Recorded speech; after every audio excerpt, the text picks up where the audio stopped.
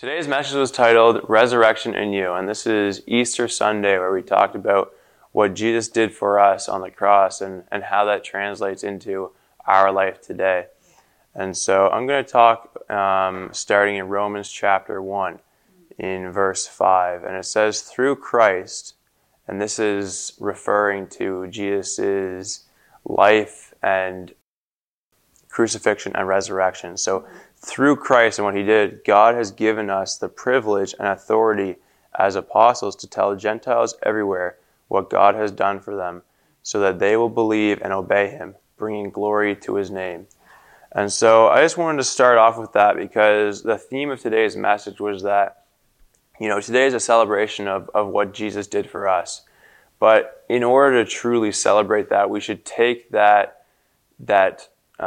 power we gained through the resurrection and apply it in our life. I mean, Jesus literally gave his life for us, and today we celebrate that.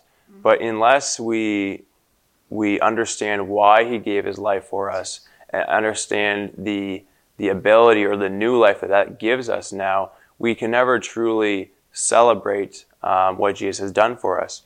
And so let's continue on now in 1 Corinthians chapter 15. And it says, let me now remind you, dear brothers and sisters, of the good news I preached to you before.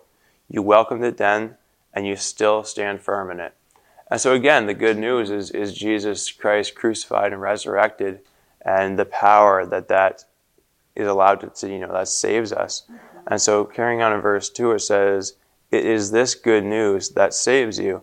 And if you continue to believe the message I told you, unless, of course, you believed something that was never true in the first place. And so this is saying that, if you believe that Christ Jesus died and rose again, which is the message of Easter Sunday, then that is the message that will keep us and save us. However, if that's not true, then Christianity in itself has no power. And I want to finish today in 1 Peter. And again, just understanding that Jesus' death is more than something just to celebrate one day a year or one weekend a year. This is something to celebrate all year long, because this is something that gives us as Christians new life. Mm-hmm. And so I'm going to go to 1 Peter chapter 1.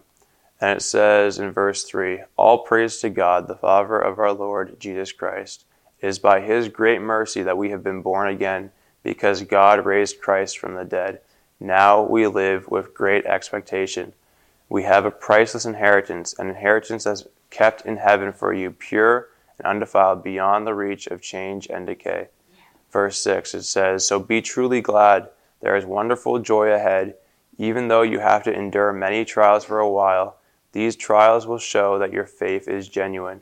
It is being tested as fire tests and purifies gold.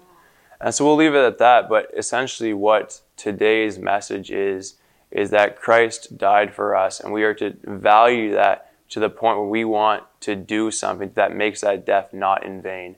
We want to say, Jesus, we know you died for us, and we want that to show in our life.